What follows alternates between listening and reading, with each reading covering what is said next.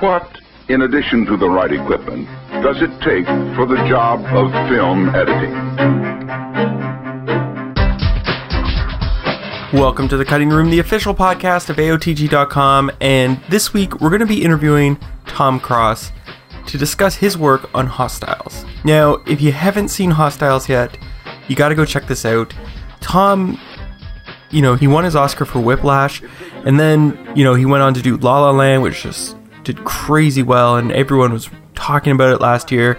And so there was a lot of upbeat, fast pacing, and then when you watch Hostiles, it's a distinctly different pacing style. And I found that so interesting. It was such a solid Western that I enjoyed. If you're into Westerns, definitely check this film out. And I have my fingers crossed that Tom might get nominated for another Oscar, because he's really showing a broad range of talent here. So definitely check that out. Now, I couldn't have done this episode without Carly McKeating. She's been doing all this amazing cutting for us, so thank you so much for all this hard work. If it wasn't for her, we wouldn't be getting these out that fast. Now, if you want to get in touch with us, you can always get us at info@aotg.com, or of course on Twitter @AOTG Network. Now, with all that said, here's my interview with Tom Cross. I read somewhere that the film was shot chronologically. First, is that true? And how did that affect you as an editor then? It seems like an odd approach to shooting. As far as I know, they did shoot most of it chronologically. And I think that's something that Scott worked out with his crew and his actors. And I think they worked it out that way because I think he felt it would be better for the actors in terms of going through this journey and the journeys that each character had to go through. So I think he thought it would be easier for the actors to track their own arcs. And in terms of how that was for me, it was kind of really helpful and great. It was, I guess, an added benefit. When you get dailies every day when they're shooting, piles of film just kind of drop in your lap, and, in the micro, you really work on individual scenes. And if you're lucky, you get a couple scenes that link up together, and it really helps when you can kind of start connecting the dots, because then it becomes more clear whether you really need this entrance or this exit. You really start to see where some of the inconsistencies are, or you see the confirmation that characters and their emotions are tracking. And so in the beginning, it's very normal to just get isolated scenes, and you cut them, and they have a beginning, middle, and an end, and you put them on the shelf, and eventually you start joining them together. But I think the added bonus here was that because they were shooting mostly chronologically, I could really start joining the blocks together in a very linear fashion, which I think it's very illuminating, because you can more quickly see whether things are tracking the way they should be tracking. Well, I guess talking about tracking and in characters' emotions, Christian Bale and Rosamund Pike's characters have these very interesting arcs through the film, because Christian Bale starts off with an extreme hate for the natives, and Rosamund Pike starts off with a true fear based on her experience with the natives. And we have to watch them transition into people who care about the natives and stand up for them and see them as equals. So I'm wondering, how did you work with Scott to make sure that these arcs revealed themselves naturally and were believable under the circumstances? Well, first of all, I should say that Scott's script really outlined those arcs pretty well. I mean, it was very clear in the script in terms of what we had to do in the editing room. We really had to think carefully about how we introduced our characters and think about what the point of view was of the film in the beginning. And so filmmakers have certain things in their toolbox to help the audience get into the shoes of the protagonists. And one of those things in the toolbox is the close-up. And that's probably one of the most trusted tools that you have in terms of letting the audience in on emotion and letting the audience identify with someone.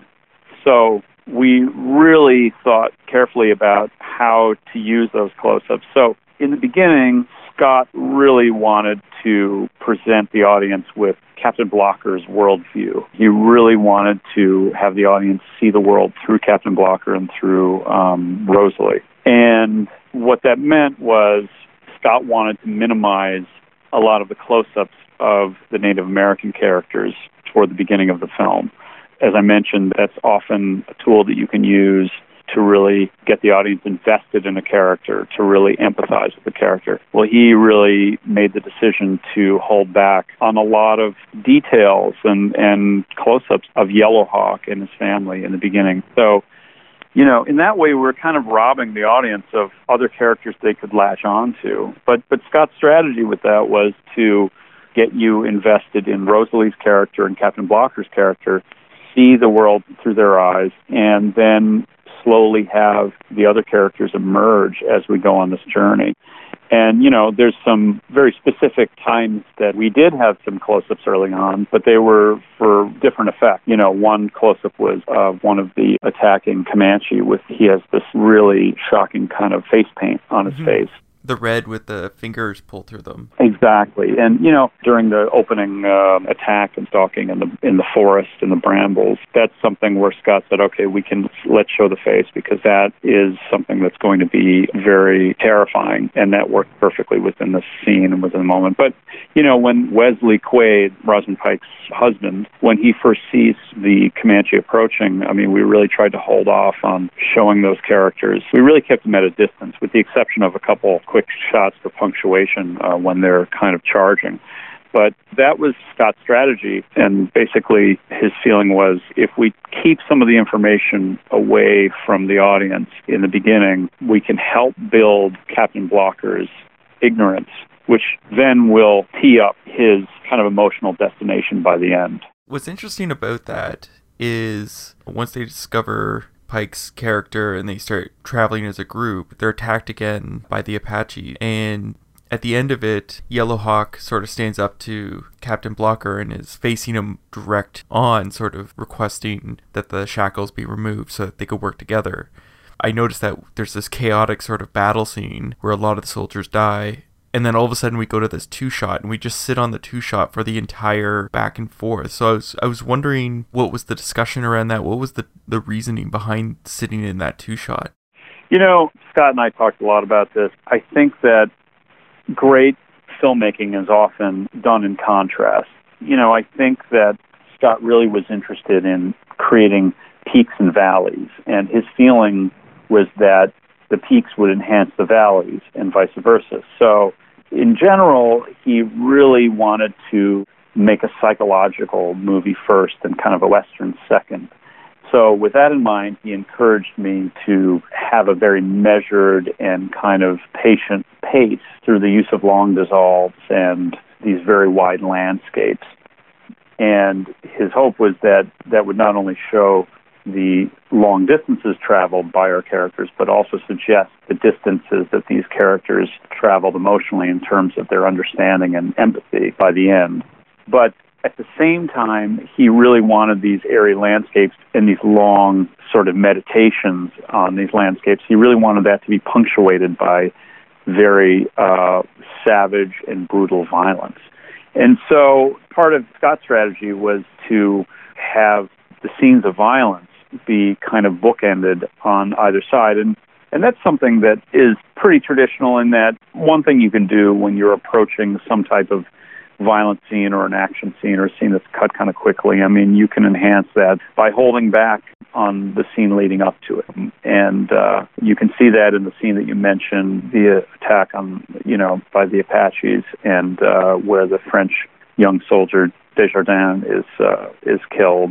And so similarly, afterward, Scott was very conscious about wanting to calibrate and bring the energy to a different place after the attack. So that was one where he really wanted to favor that wide shot and that long shot that just kind of pushes in on the two of them.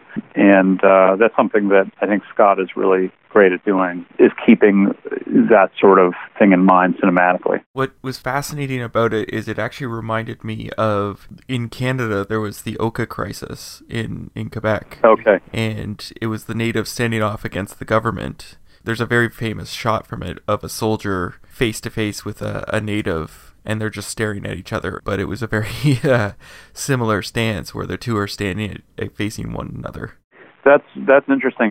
Maybe if I saw the photo, I would recognize it. I know that, Scott and Christian were very inspired by certain things they had seen in documentaries and certain things they had encountered in researching the project, real people that they would speak with while doing their research. I know that Scott is a big fan of Western films like The Searchers, and he's a big fan of John Ford, but a big reference for this film was Barbara Koppa's documentary, Harlan County, USA. And I know that Christian doesn't watch a lot of movies, narrative movies. He watches a lot of documentaries, and he watches people. And I think that those references were as much an inspiration for the film as traditional Western films. Now, I noticed that compared to your previous work, such as La La Land or Whiplash, the pacing is distinctly different. Right. Well, it's like a Western. It lingers more, and it has moments that build tension. And I'm wondering, was this a conscious decision to sort of expand your repertoire or try and prevent yourself from being locked in to just doing fast cutting from an editing standpoint, or as an editor? Do you choose jobs like that? Like, I want to make sure that people don't just see me as someone who cuts fast. I want to see people to see me as a storyteller or something like that. Yeah, I think that's an added consequence. It's not really why I chose to work on this project. And so in a way, I didn't think of it that way. I did note that it would be fun to go from one old Hollywood genre, the musical, to another old Hollywood genre, the Western. I did make note of that. I mean, I'm really happy I got the opportunity to do both. But for me, it was really the opportunity to work with Scott Cooper. I was an assistant editor and did some cutting on his first film, Crazy Heart. That's when we met, and we kept in touch, and I thought he was a great filmmaker. And, right around the time he started this project, we kind of were able to connect. The stars aligned so that our schedules connected, and I was really happy to get back together with him. I felt very lucky. And so in terms of doing this different project, it really had to do with me wanting to work with Scott again. The fact that it was Hostiles, that was kind of an added bonus. And in terms of the pace and how it's different, that has to do with the different filmmakers and how they wanted to tell their stories. And again, in terms of this pace, this is a very slow burn Western, and as I mentioned before, Scott really wanted this one to be more of a psychological portrait rather than a traditional Western. So because the movie takes place in 1892, you can't help but have some elements of a Western. But Scott really wanted us to be very careful about not leaning too heavily on certain tropes and cliches that you find in traditional Western films. And he really didn't want it to feel like swashbuckling action, with virtuoso horse gags. He wanted those scenes to be about the violence instead. And probably the biggest thing that helped us push those things in that direction were the great performances. I mean, he really wanted to have those action violent scenes be more emotional rather than presentational, which is why we linger so much on Rosamund Pike's face in the beginning. And I have to say, we were very lucky to have the actors we have because they're so good at what they do, you can hold on their faces and you can get so much emotion just by looking in the eyes. That's, I think, not always the case with all actors in all movies. But that's Scott. The work that he does with his actors creates these characters that feel very real, or at least they feel real to me when I get them in the editing room.